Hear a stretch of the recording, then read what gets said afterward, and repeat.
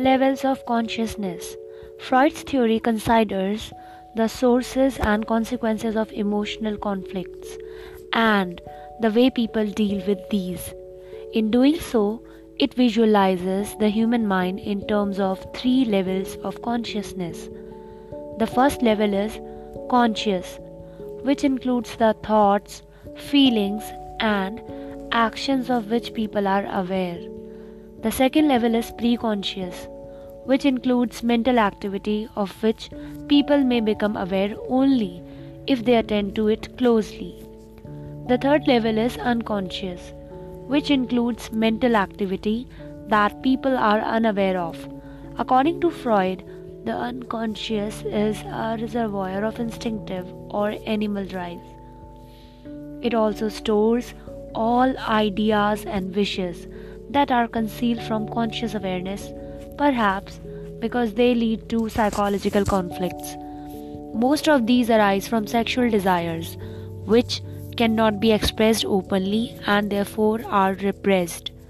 People constantly struggle to find either some socially acceptable ways to express unconscious impulses or to keep those impulses away from being expressed.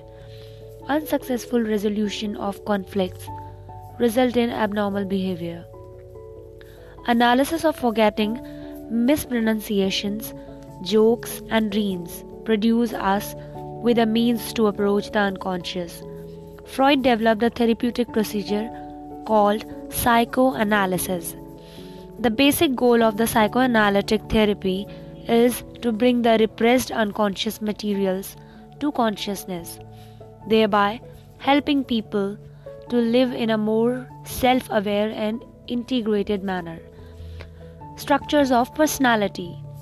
According to Freud's theory, the primary structural elements of personality are three, that is, id, ego, and superego. They reside in the unconscious as forces and they can be inferred from the ways people behave. Let us remember that id, ego, and superego are concepts, not real physical structures. We will discuss these terms in some detail. Id. It is the source of a person's instinctual energy. It deals with immediate gratification of primitive needs, sexual desires, and aggressive impulses. It works on the pleasure principle, which assumes that people seek pleasure and try to avoid pain. Freud considered much of a person's instinctual energy to be sexual and the rest as aggressive. It does not care for moral values, society, or other individuals. On the other hand, ego grows out of id and seeks to satisfy an individual's instinctual needs in accordance with reality. It works by the reality principle and often directs the id towards more appropriate ways of behaving. For example, the id of a boy who wants an ice cream cone tells him to grab the cone and eat it. His ego tells him that if he grabs the cone without asking, he may be punished. Working on the reality principle, the boy knows that the best way to achieve gratification is to ask for permission to eat the cone. Thus, while the id is demanding, unrealistic, and work according to pleasure principle, the ego is patient, reasonable, and works by the reality principle. Superego. The best way to characterize the superego is to think of it as the moral branch of the mental functioning. The superego tells the id and the ego whether gratification in a particular instance is ethical. It helps control the id by internalizing the parental authority through the process of socialization.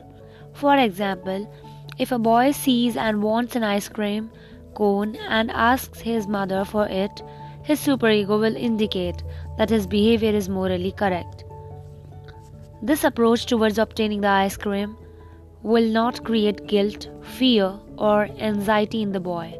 Thus, in terms of individual functioning, Freud thought of unconscious as being composed of three competing forces. In some people, the id is stronger than the superego. In others, it is the superego, the relative strength of the id. Ego and superego determines each person's stability. Freud also assumed that it is energized by two instinctual forces called life instinct and death instinct. He paid less attention to the death instinct and focused more on the life or sexual instinct. The instinctual life force that energizes the id is called libido. It works on the pleasure principle and seeks immediate gratification. Ego defense mechanism. According to Freud, much of human behavior reflects an attempt to deal with or escape from anxiety. Thus, how the ego deals with anxiety largely determines how people behave. Freud believed that people avoid anxiety mainly by developing defense mechanisms that try to defend the ego against the awareness of the instinctual needs. Thus, defense mechanism is a way of reducing anxiety by distorting reality. Although some defense against anxiety is normal and adaptive, people who use these mechanisms to such an extent that reality is truly distorted develop various forms of maladjustment. Freud has described many different kinds of defense mechanisms. The most important is repression, in which anxiety-provoking behaviors or thoughts are totally dismissed by the unconscious. When people repress a feeling or desire, they become totally unaware of that wish or desire. Thus, when a person says, "I do not know why I did that," some repressed feeling or desire is expressing itself. Other major defense mechanisms are projection, denial, reaction, formation, and rationalization. In projection, people attribute their own traits to others. Thus, a person who has strong aggressive tendencies may see other people as acting in an excessively aggressive way towards him.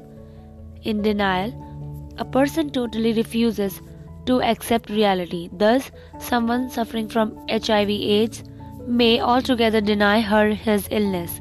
In the reaction formation, a person defends against anxiety by adopting behaviors opposite to his true feelings. A person with strong sexual urges who channels his energy into religious fervor presents a classical example of reaction formation. In rationalization, a person tries to make unreasonable feeling or behavior seem reasonable and acceptable. For example, when a student buys a set of new pens after doing poorly in an examination, she may try to rationalize his behavior by asserting, "I will do much better with these pens." People who use defense mechanisms are often unaware of doing so. Each defense mechanism is a way for the ego to deal with the uncomfortable feeling produced by anxiety. However, Freud's ideas about the role of defense mechanism have been questioned. For example, his claim that projection reduces anxiety and stress has not found support in several studies. In the next audio, we will be discussing stages of personality development.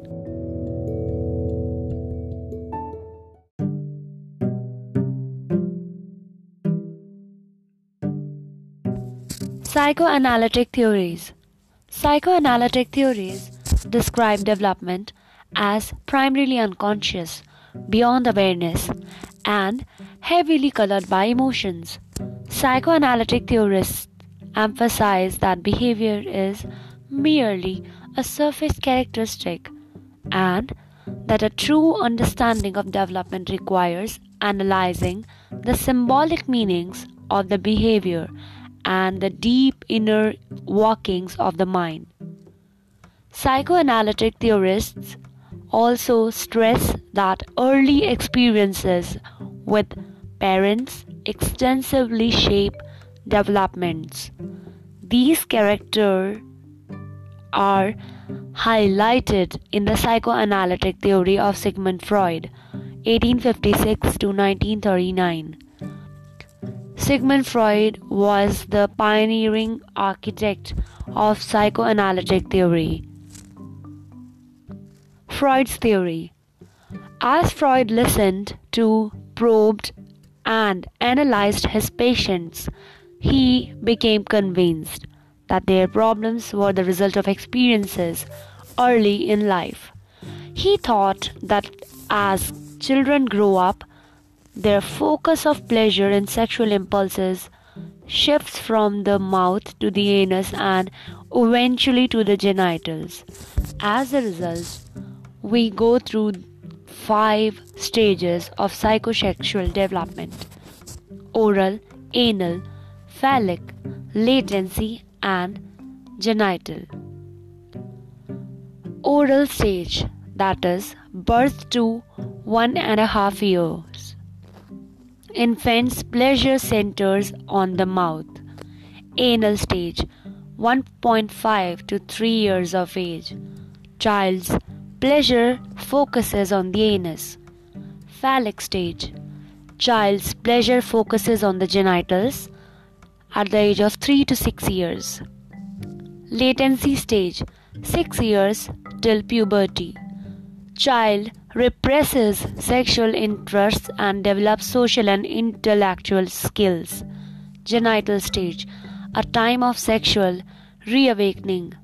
Source of sexual pleasure becomes someone outside the family. This stage is one of the longest duration, till puberty onwards. As claimed by Freud, it is determined by the way we resolve conflicts between sources of pleasure at each stage and the demands of reality. Personality is determined by the conflicts and their resolutions. Freud's theory has been significantly revised by a number of psychoanalytic theorists. Many of today's psychoanalytic theorists maintain that Freud overemphasized sexual instincts. They place more emphasis on cultural experiences as determinant of an individual's development. Unconscious thought remains a central theme, but thought plays a greater role than Freud envisioned. Next, we will outline the ideas of an important revisionist of Freud's ideas, Erik Erikson. So, Erikson's theory description of 8 stages of human development. Each stage consists of a unique developmental task that confronts individual with a crisis that must be resolved. Erik Erikson, 1902 to 1994, recognized Freud's contributions but believed that Freud misjudged some important dimensions of human development.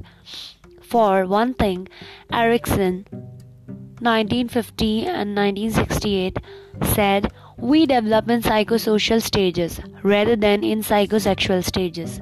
As Freud maintained, according to Freud, the primary motivation of human behavior is sexual in nature. According to Erikson, it is social and reflects a desire to affiliate with other people. According to Freud, our basic personality is shaped in the first 5 years of life. According to Erikson, developmental changes occurs throughout the lifespan. Thus, in terms of the early versus later experience issues described earlier in the chapter, Freud viewed early experiences as far more important than later experiences, whereas Erikson emphasized the importance of both early and later experiences. In Erikson's theory, 8 stages of development unfold as we go through life. At each stage, a unique developmental task confronts individual with a crisis that must be resolved. According to Erikson, this crisis is not a catastrophe but a turning point marked by both increased vulnerability and enhanced potential. The more successfully an individual resolves the crisis, the healthier development will be. Trust versus mistrust is Erikson's first psychological stage, which is experienced in the first year of life. Trust in infancy sets the stage for a lifelong expectation that the world will be a good and pleasant place to live. Autonomy versus shame and doubt. In Erikson's second stage, this stage occurs in latent infancy and toddlerhood, that is 1 to 3 years of age. After gaining trust in their caregivers, infants begin to discover that their behavior is their own.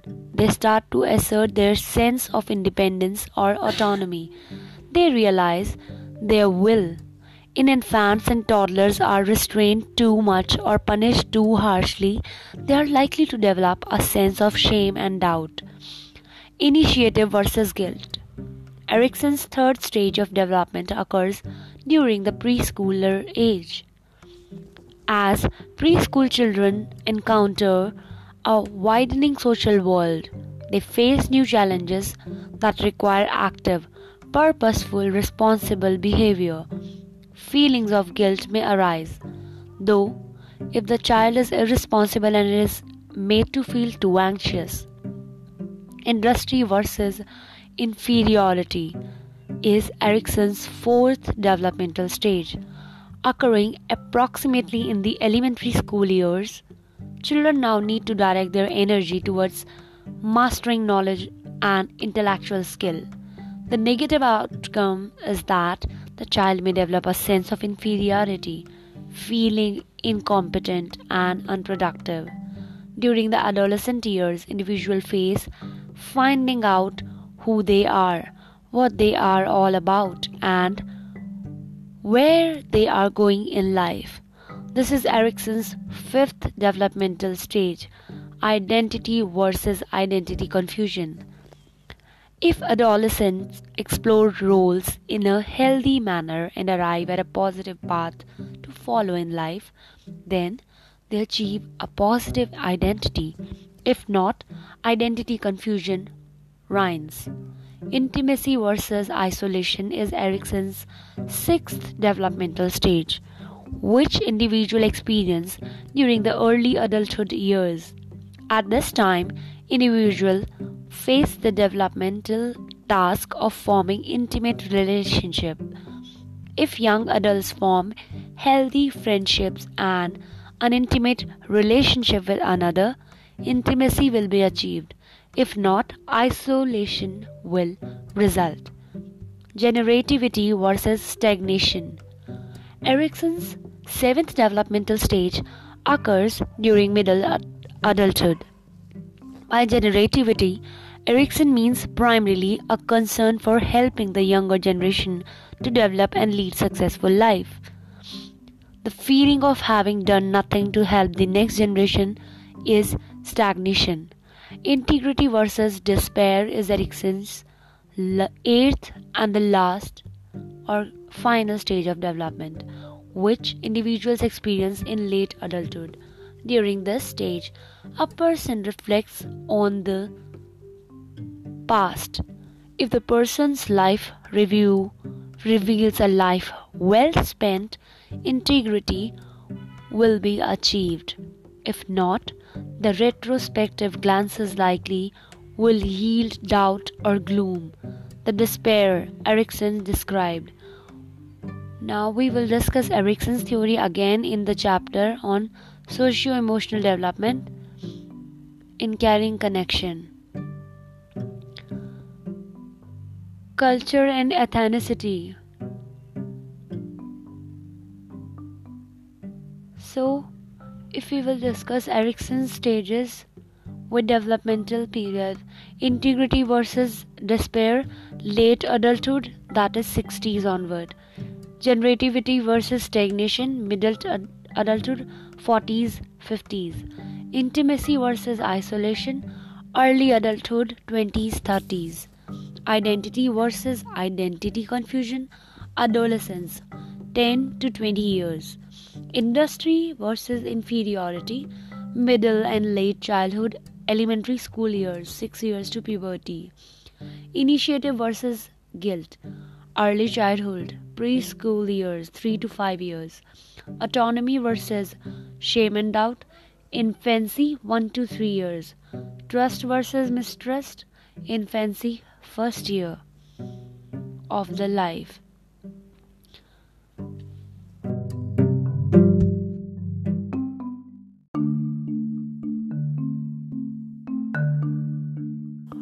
Strategies for parenting, educating, and interacting with children based on Erikson's theory.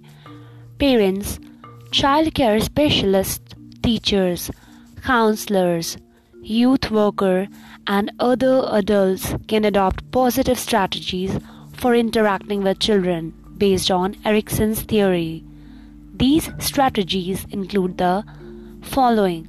First, nurture infants and develop their trust. Then, encourage and monitor toddlers' autonomy, because infants depend on others for their needs. It is critical for caregivers to consistently provide positive, attentive care for infants. Infants who experience consistently positive care feel safe and secure, sensing that people are reliable and loving, which leads them to develop trust in the world. Caregivers who neglect or abuse infants are likely to have infants who develop a sense of mistrust in their world. After having developed a sense of trust in their world, children moving from infancy into the toddler years should be given the freedom to explore it.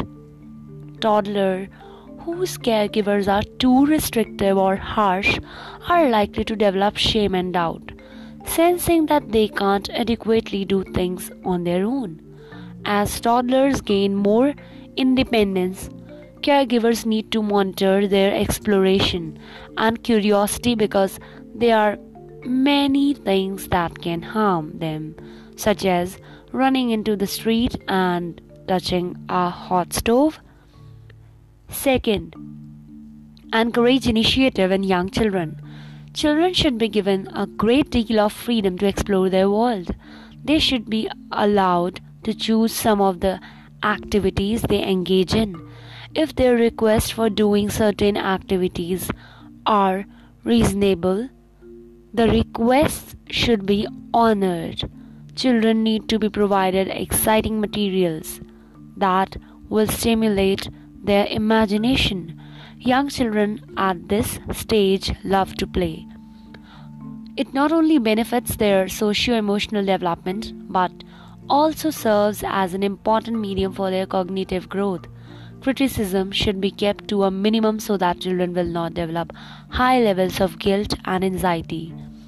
Young children are going to make lots of mistakes and have lots of spills.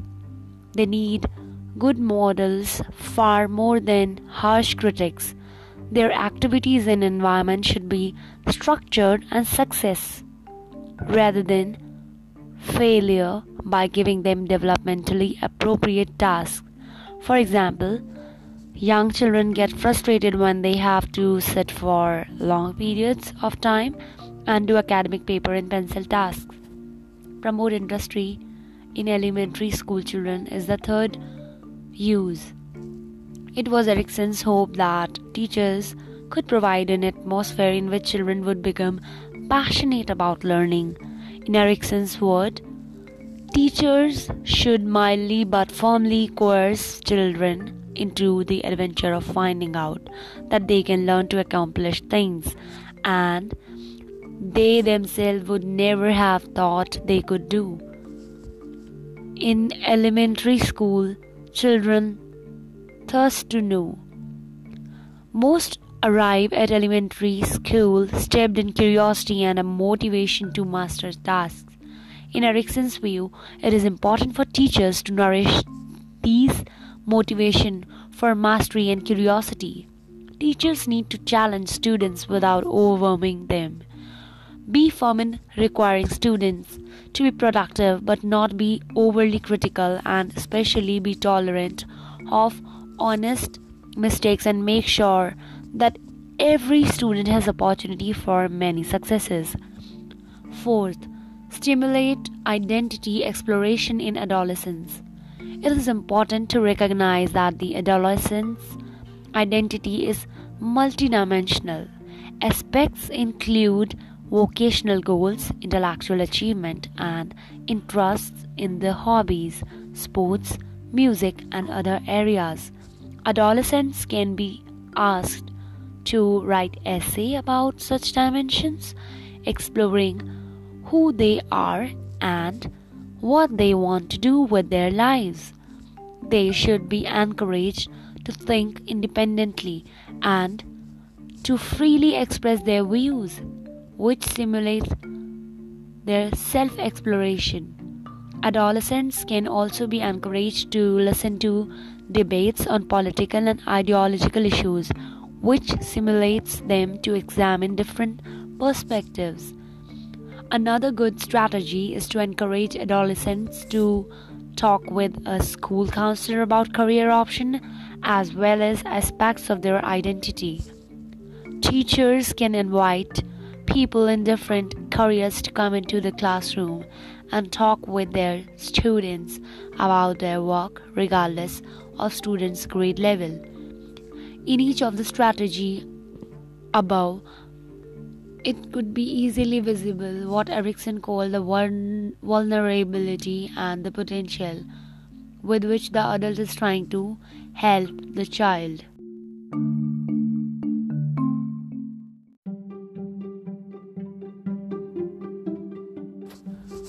Cognitive theories.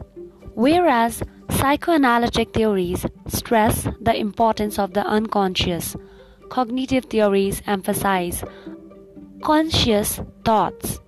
Three important cognitive theories are Piaget's cognitive developmental theory, Vygotsky's sociocultural cognitive theory, and information processing theory.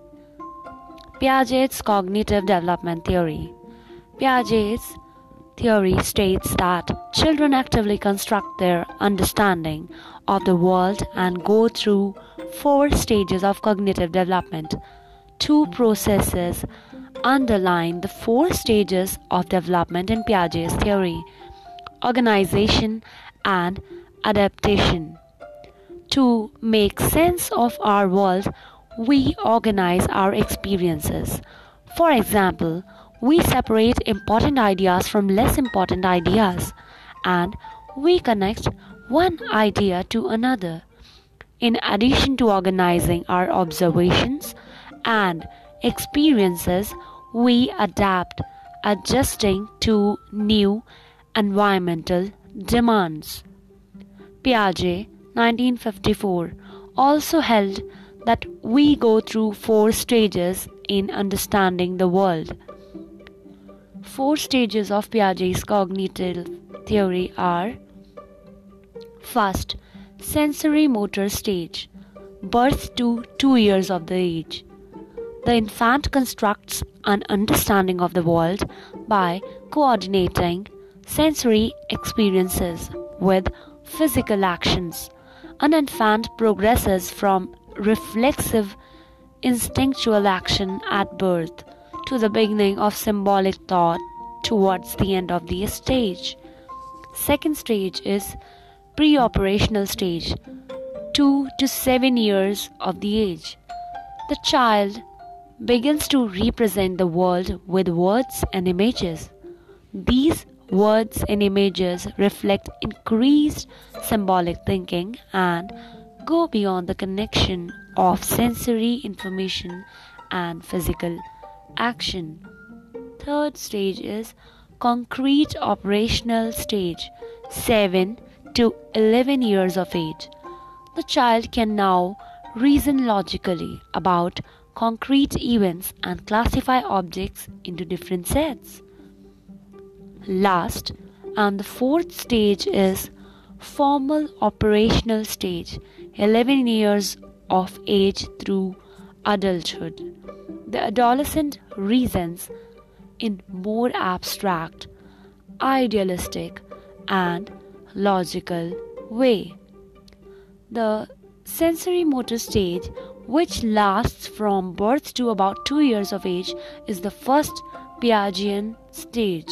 In this stage, infants construct an understanding of the world by coordinating sensory experiences such as seeing and hearing with physical motoric actions, hence the term sensory motor. The pre-operational stage, which lasts from approximately 2 to 7 years of age, is Piaget's second stage. In this stage, children begin to go beyond simply connecting sensory information with physical action and represent the world with words, images, and drawings.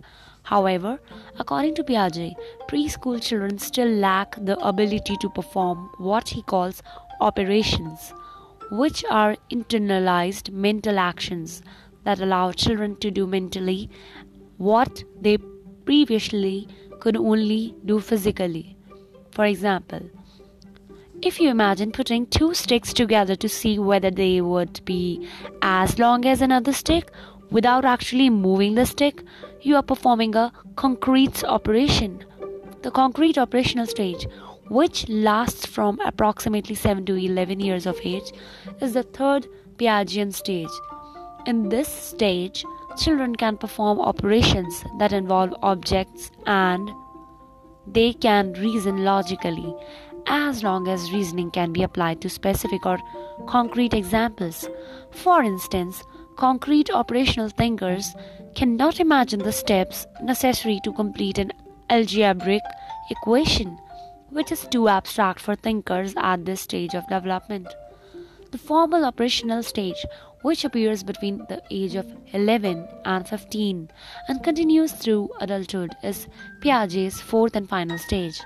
In this stage, individuals move beyond concrete experiences and think in abstract and more logical terms. As part of thinking more abstractly, adolescents develop images of ideal circumstances. They might think about what an ideal parent is like and compare their parents to this ideal standard.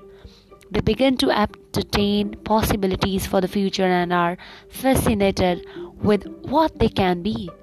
In solving problems, they become more systematic, developing hypotheses about why something is happening the way it is, and then testing these hypotheses. The preceding discussion is a brief introduction of Piaget's theory. It is provided here along with the theories. Jean Piaget, the famous Swiss developmental psychologist, changed the way we think about the development of children's mind. Cognitive theory. We owe to Piaget the entire field of children's cognitive development, but a number of criticisms of his theory have been also existing. Now we will discuss Vygotsky socio-cultural cognitive theory in next audio.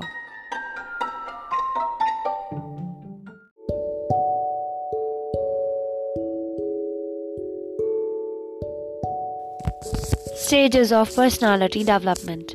Freud claims that the core aspects of personality are established early, remain stable throughout life, and can be changed only with great difficulty.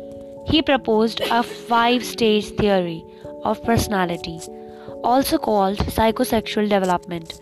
Problems encountered at any stage may arrest development and have long-term effects on a person's life. A brief description of these stages is: oral stage, A newborn's instincts are focused on the mouth. This is the infant's primary pleasure-seeking center. It is through the mouth that the baby obtains food that reduces hunger. The infant achieves oral gratification through feeding, thumb sucking, biting, and babbling. It is during these early months that people's basic feelings about the world are established. Thus, the Freud, an adult who considers the world a bitter place, probably had difficulty during the oral stage of development. Anal stage.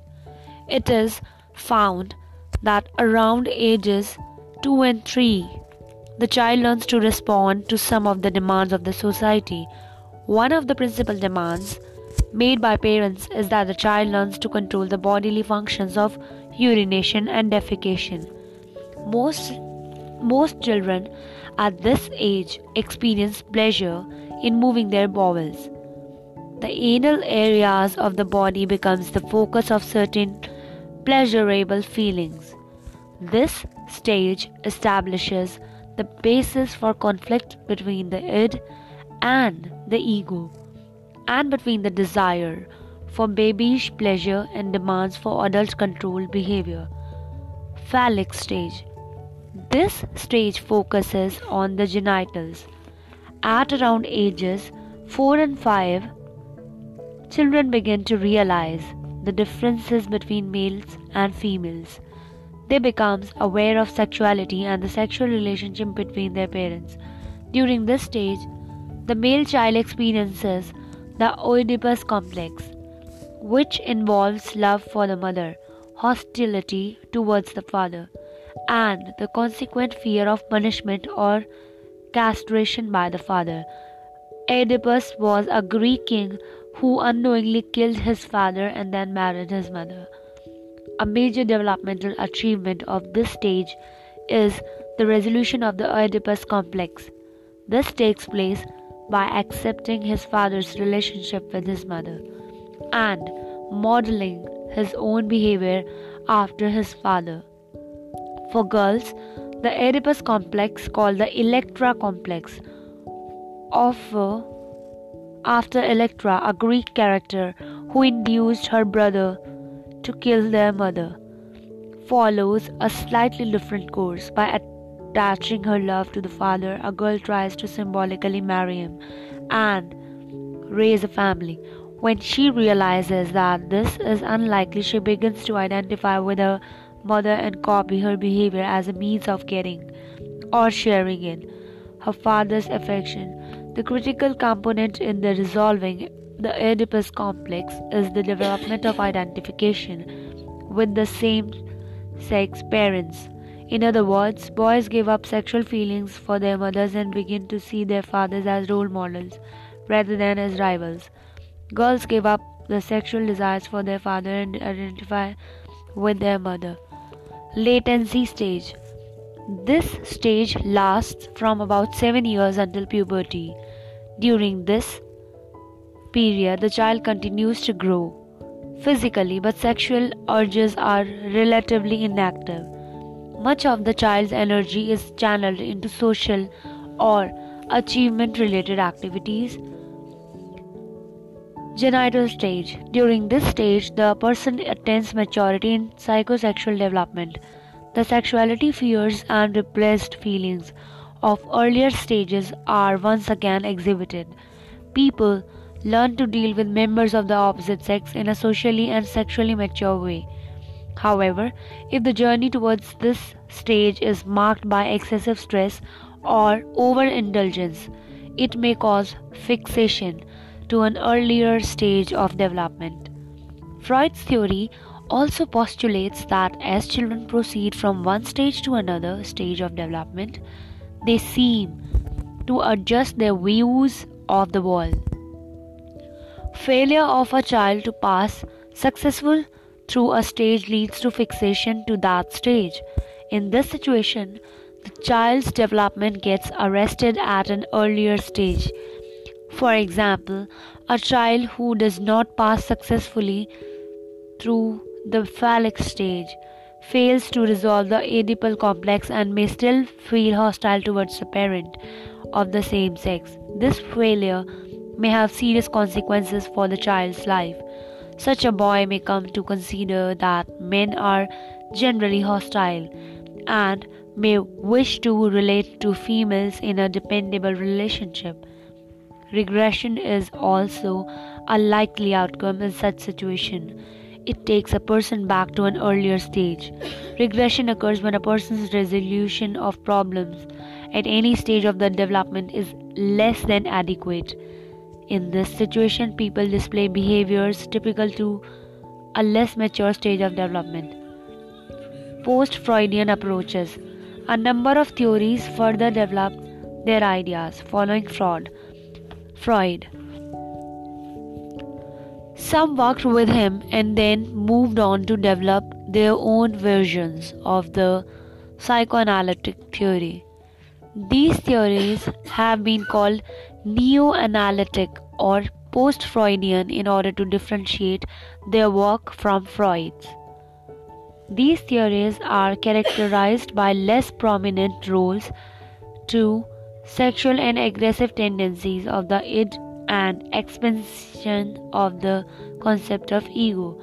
The human quality of creativity, competence, and problem solving abilities are emphasized. Some of these theories are Carl Jung's aims and aspiration, behavioral approach, Erik Erikson's theory, Alfred Adler's theory, Karen Horney's optimism, etc. Hi listeners, today we'll be talking about the topic from sociology, which is very important for us as a human being to understand in this era. This is about social exclusion. First, social inequality and exclusion are social because they are not about individual but about the group, about the society.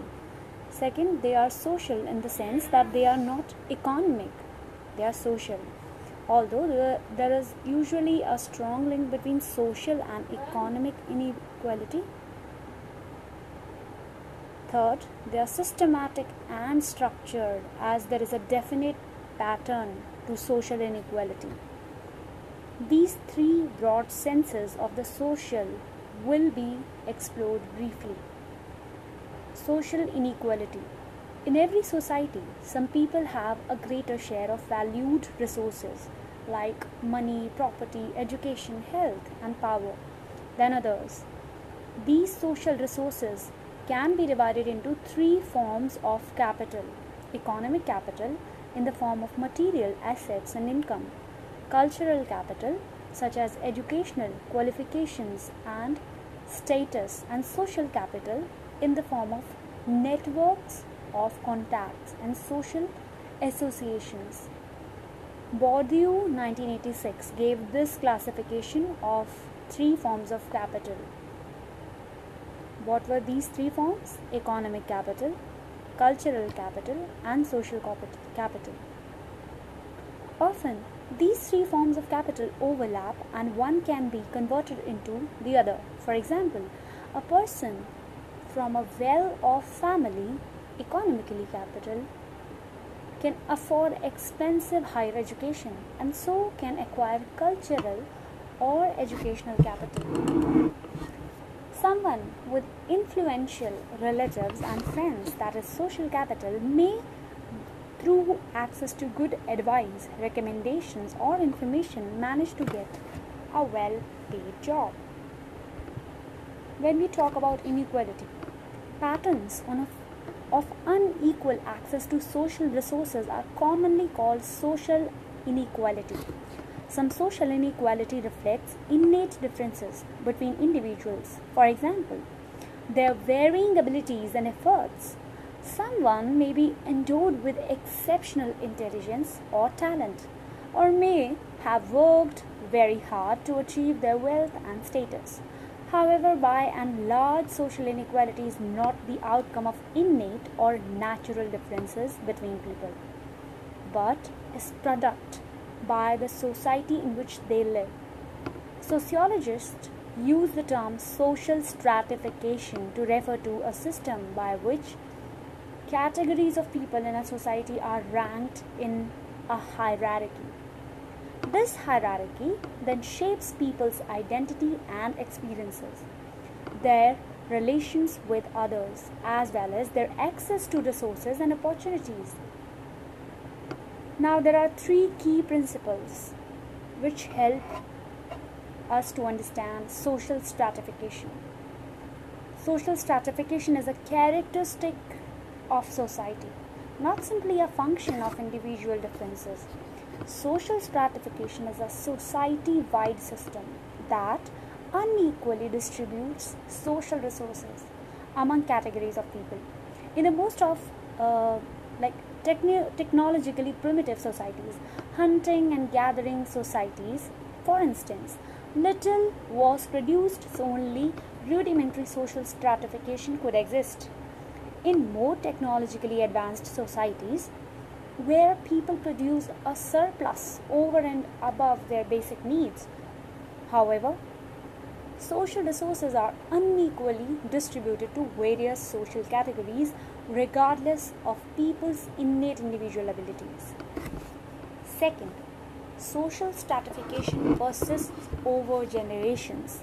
It is closely linked to the family and to the inheritance of social resources from the generation to the next. A person's social position is ascribed, that is, children assume the social position of their parents. Within the caste system, birth dictates occupational opportunities.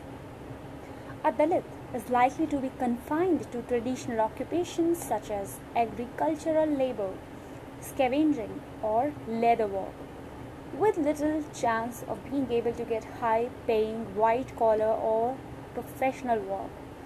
The ascribed aspect of social inequality is reinforced by the practice of endogamy. That is, marriage is usually restricted to members of the same caste, ruling out the potential for blurring caste lines through intermarriage. Third, social stratification is supported by patterns of belief or ideology. No system of social stratification is likely to persist over generation unless it is widely viewed as being either fair or inevitable. The caste system, for example, is justified in terms of the opposition of purity and pollution, with the Brahmins designated as the most superior and Dalit as the most inferior by virtue of their birth and occupation. Not everyone, though, thinks of a system of inequality as legitimate. Typically, people with the great social privileges express the strongest support for a system of stratification such as caste and race. Those who have experienced the exploitation and humiliation of being at the bottom of the hierarchy are most likely to challenge it. Often we discuss social exclusion and discrimination as though they pertain to differential economic resources alone. This, however, is only particularly true. People often face discrimination and exclusion because of their gender, religion, ethnicity, language, caste, and disability. Thus, women from a privileged background may face social harassment in public places. A middle-class professional from a minority religious or ethnic group may find it difficult to get accommodation in a middle-class colony, even in a metropolitan city. People often harbor prejudices about other social groups. Each of us grows up as a member of community from which we acquire idea, not just about our community or our caste or class or gender, but also about others. Often these ideas reflect prejudices. Prejudices refers to preconceived opinions or attitudes held by members of one group towards another. The word literally means prejudgment. That is, an opinion formed in advance of any familiarity with the subject. Before considering any available evidence, a prejudiced person's preconceived views are often based on hearsay rather than on direct evidence, and are resistant to change even in the face of new information.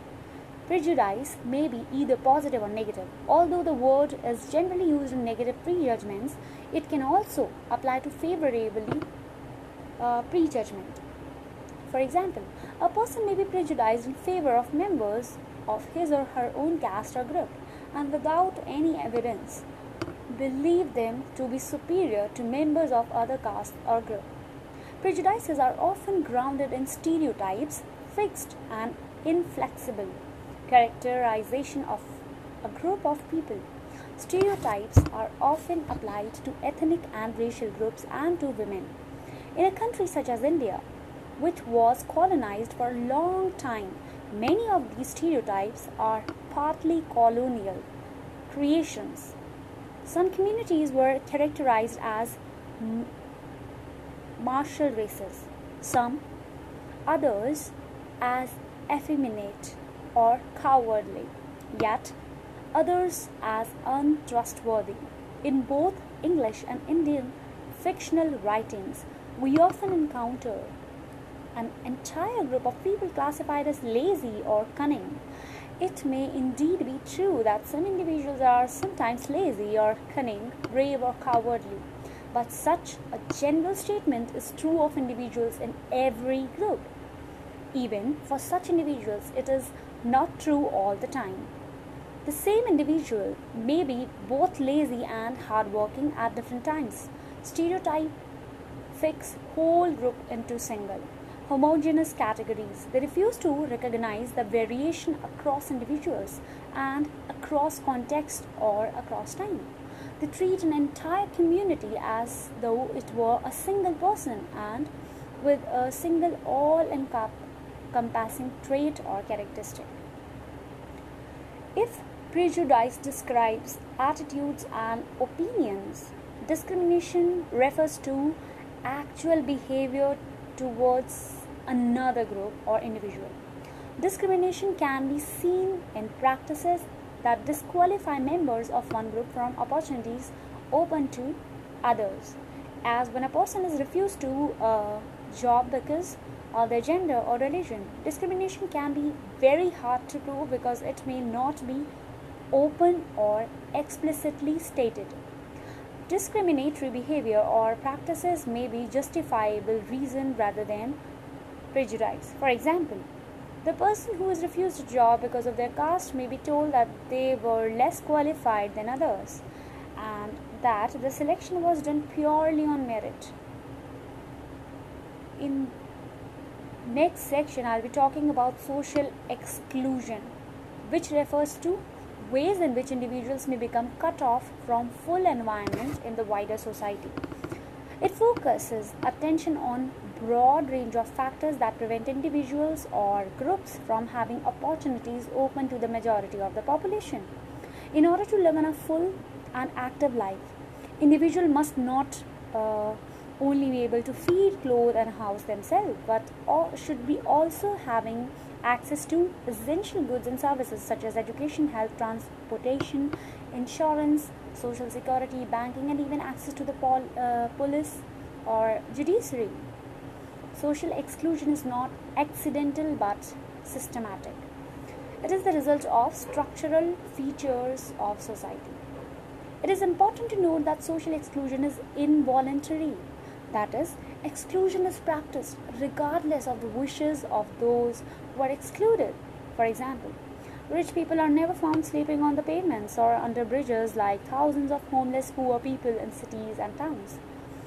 This does not mean that the rich are being excluded from access to pavements and park benches, because they could certainly gain access to it if they wanted to, but they choose not to.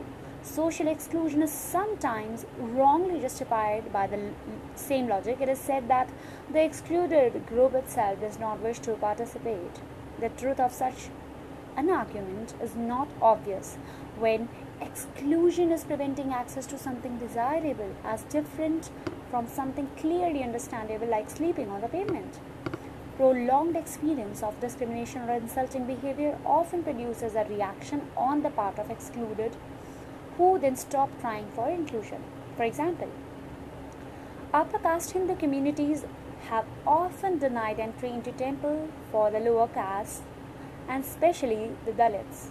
After decades of such treatment, Dalits may build their own temple or convert to another religion like Buddhism, Christianity, or Islam.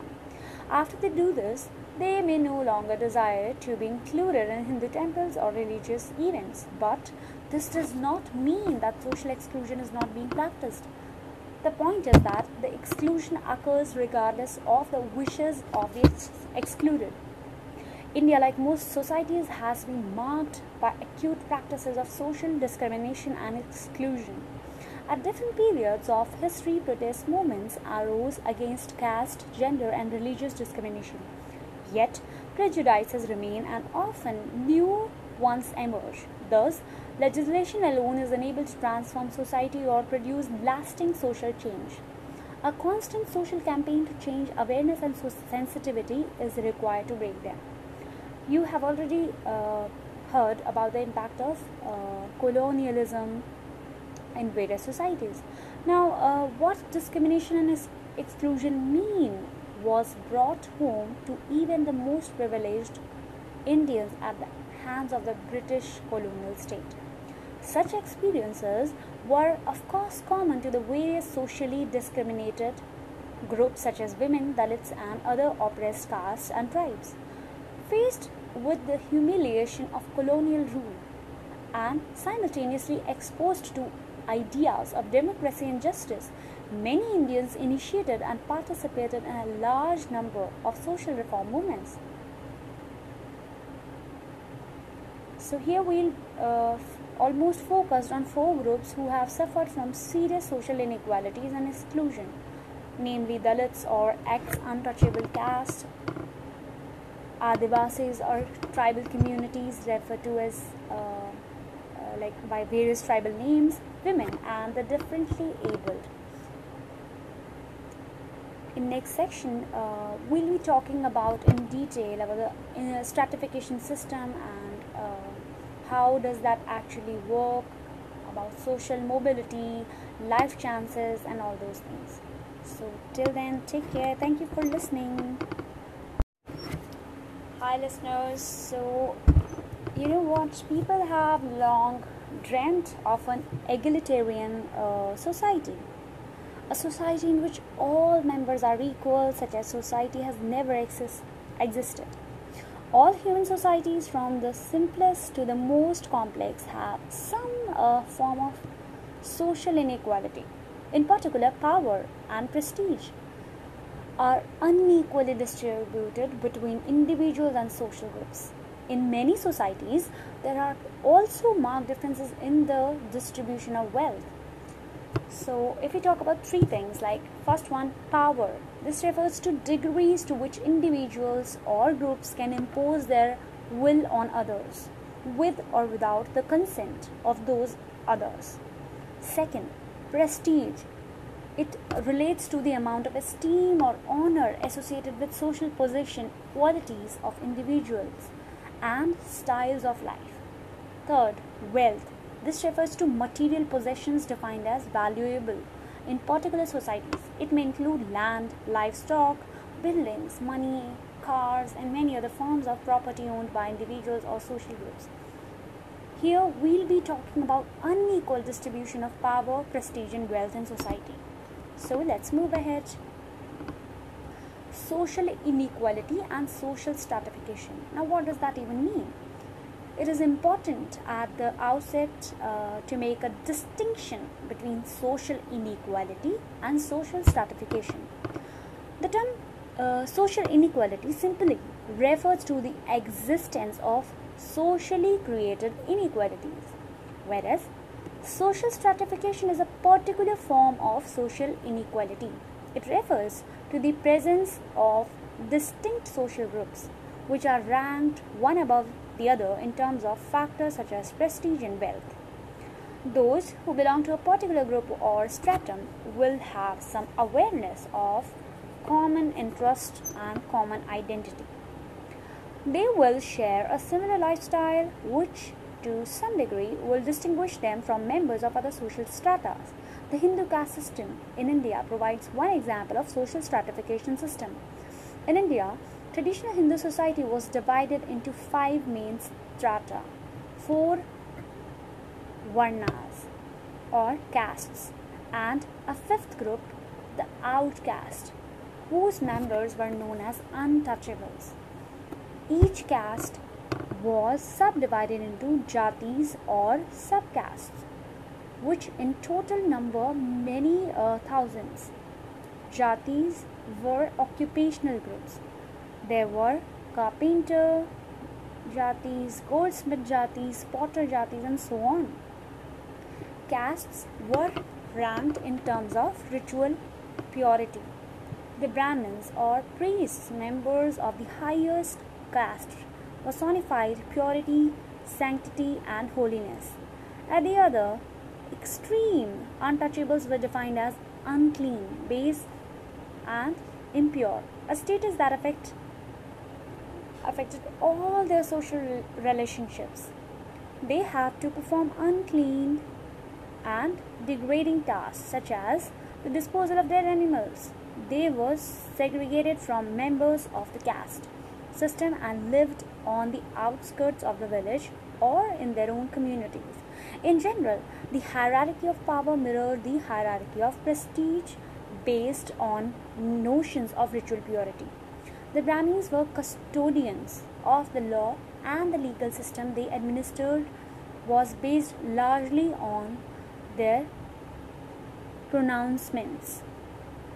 Inequalities of wealth were usually linked to those of, say, prestige and power, and the Brahmins tended to be the largest landowners, although the caste system has been made illegal in modern India. It still exercises an influence, particularly in rural areas. As shown by the caste system, social stratification involves a hierarchy of social groups. Members of a particular stratum have a common identity, similar interests, and similar lifestyle. They enjoy or suffer the unequal distribution of rewards in society as members of different social groups. Social stratification, however, is only one form of social inequality. It is possible for social inequality to exist without social strata. For example, some sociologists have argued that class system of stratification have broken down in Western societies so that there are no longer distinct classes whose members have a common lifestyle or a sense of shared identity. However, whether classes still exist or not, there is no disputing that there are still great differences in the wealth, power, and status of individuals in Western society, and therefore continuing social inequality. Stratification system. Before looking at some of the major issues raised in the study of social stratification, it is necessary to examine certain aspects. Subcultures. First, in such system, there is a tendency for members of each stratum to develop their own subculture, that is, certain norms, attitudes, and values which are distinctive to them as a social group. When some members of society experience similar circumstances and problems that are not common to all members, a subculture tends to develop. Studies of class stratification have often focused on the nature of class subcultures and whether they are still as strong as they used to be. Recent work inspired by the writings of the French sociologist Pierre Bourdieu has revitalized an interest in the relationship between class and culture. Social mobility. Strata subcultures tend to be particularly distinct when there is little opportunity to move from one stratum to another. This movement is known as social mobility. Social mobility can be upward, for example, moving from the working to the middle class, or downward stratification system that provide little opportunity for social mobility may be described as closed, and those with a relatively high rate of social mobility is as open. In closed system, an individual's position is largely ascribed. Often it is fixed at birth and there is little he or she can do to change status. In open systems, status is achieved and the individual has some chance of changing their position. Caste provides a good example of closed stratification system. Individuals automatically belong to the caste of their parents and, except in rare instance, spend the rest of their life in that status.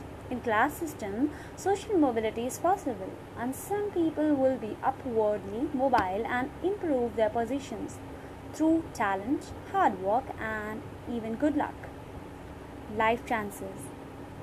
A person's position in stratification system may have important effects on many areas of life. It may enhance or reduce life chances, that is, the chances of obtaining those opportunities or status. Things defined as desirable and avoiding those things defined as undesirable in their society.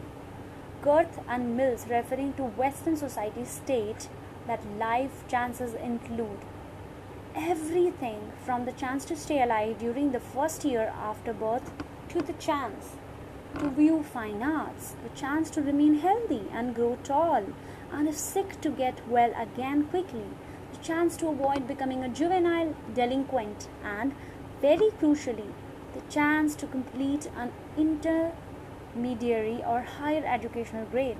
Girth and Mills, 1954. Having considered social stratification in gender terms, we will now talk about this particular subject from various sociological perspectives. Inequality and equality. G.D. Berman suggests that out of differentiation of person, which is a natural and universal phenomenon, inequality or social evaluation of differences arises. They are a result of association of individuals to different social groups which are evaluated differently by the society. Inequality is an important area of study in sociology as it is closely related to poverty, deprivation, and exclusion as well. Patterns of unequal access to social resources are also commonly called social inequalities. In every society, some people have a greater share of the valued resources like money, property, education, health, and power than others. These social resources can be divided into 4 forms of capital according to Perry Bourdieu. Economic capital in the form of material assets and income. Cultural capital such as educational qualification and status. Social capital in the form of network of contacts and social association. Symbolic capital like social status and good reputation. Often, these forms of capital overlap and one can be converted into the other. From a well-off family, that is economic capital, can afford expensive higher education and can acquire cultural or educational capital. Someone with influential relatives and friends can get good reference and land a very good job, well-paid job. Inequalities exist long ago and they have been studied even before the dawn of sociology as a discipline. Rousseau identified 2 kinds of social inequality among people. First, natural or physical inequality, referring to differences of age, health, bodily strength, and mental abilities. And second, moral or political inequality, referring to differences in privileges, and these are established or authorized by the consent of people themselves, example, power and honor. Talking more about social capital, the concept was originally given by James Coleman. It describes the sum total of relation that exists between individuals both within families and outside family, in the community and outside the community as well. Social knowledge and connections also help people to accomplish their goals and extended influence. Like physical capital, it is also an asset as it helps individuals to grow in their lives and have better opportunities in terms of employment, education. Social capital is higher where community bonds are stronger. As per estimate, developing countries are endowed with higher social capital as compared to developed countries. The concept was also used by Pierre Bourdieu in describing the four types of capital. Talking more about inequalities in society, it exists in various forms like income, political, economic, wealth, capability, and social capital. Haralambos and Holborn, in their Sociology Themes of Perspectives 2014, have clubbed all types of inequalities in two broad types of inequality, which are inequality of power, inequality of material well-being. These inequalities become repressive when they are rigidly enforced. Caste, slavery, bondage, etc. are such examples. Inequalities take the form of stratification in a society when they are present in the structure of the society. In different hierarchical pattern, inequalities exist at micro level as well as at macro level.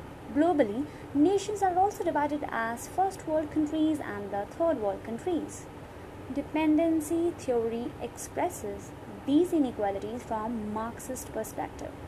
Marxists attribute inequalities in societies to be unequal access to the forces of production. According to them, opportunities and resources are monopolized by a few at the expense of the others, which lead to inequalities in societies. Whereas in functionalist view, inequalities in societies are inevitable as they ensure that kinds of jobs get done in the society. Inequalities are a result of unequal capabilities and of those individuals, and they get unequal rewards for that.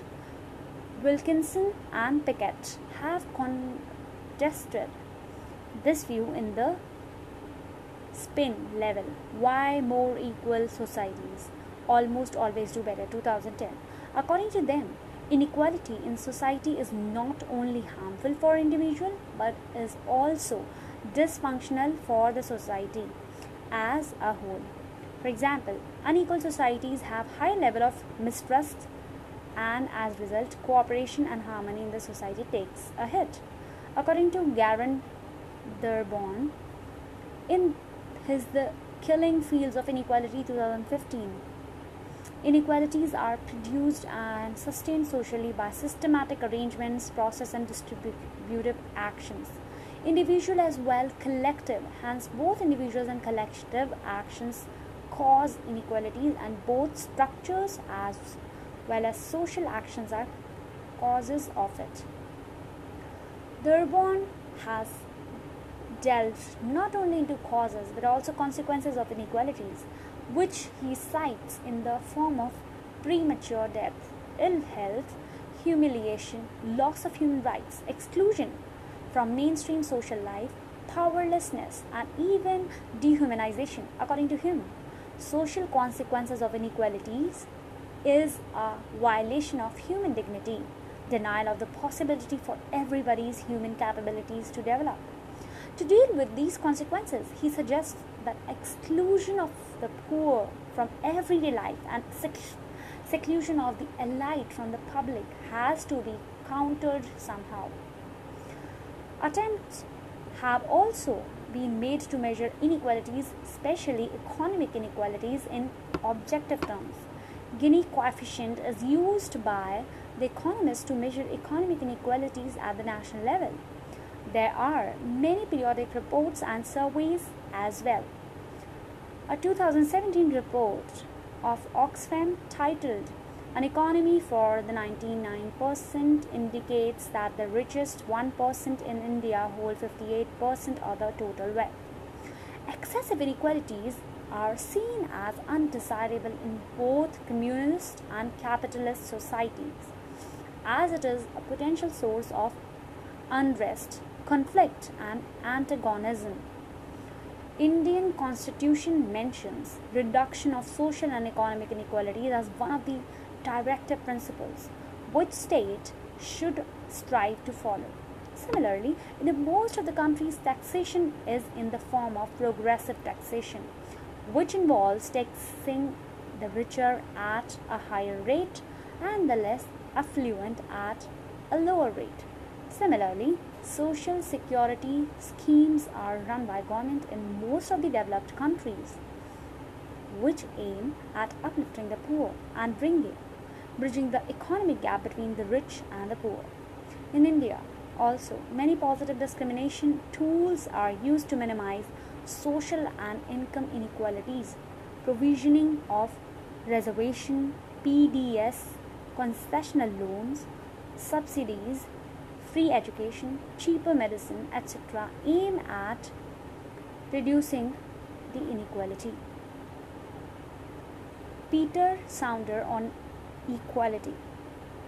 He identified equality as a multifarious phenomenon and attributed three characteristics to it. First, formal or legal equality. In most modern democracies, this type of equality is de facto there. For example, Indian Constitution provides right to equality before the law, but in practice it may not be same as theory.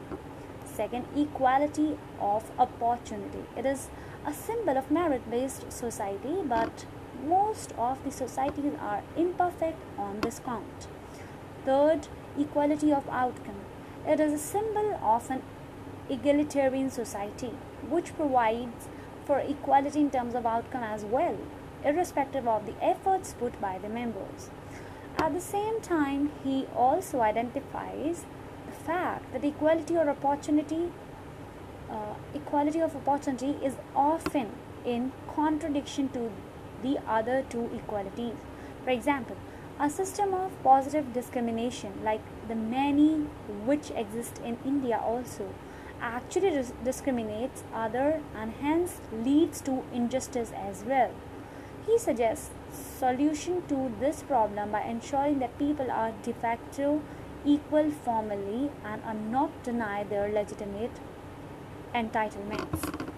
So that was all about social stratification, the hierarchies in the society, inequalities, Marxist view, functionist view.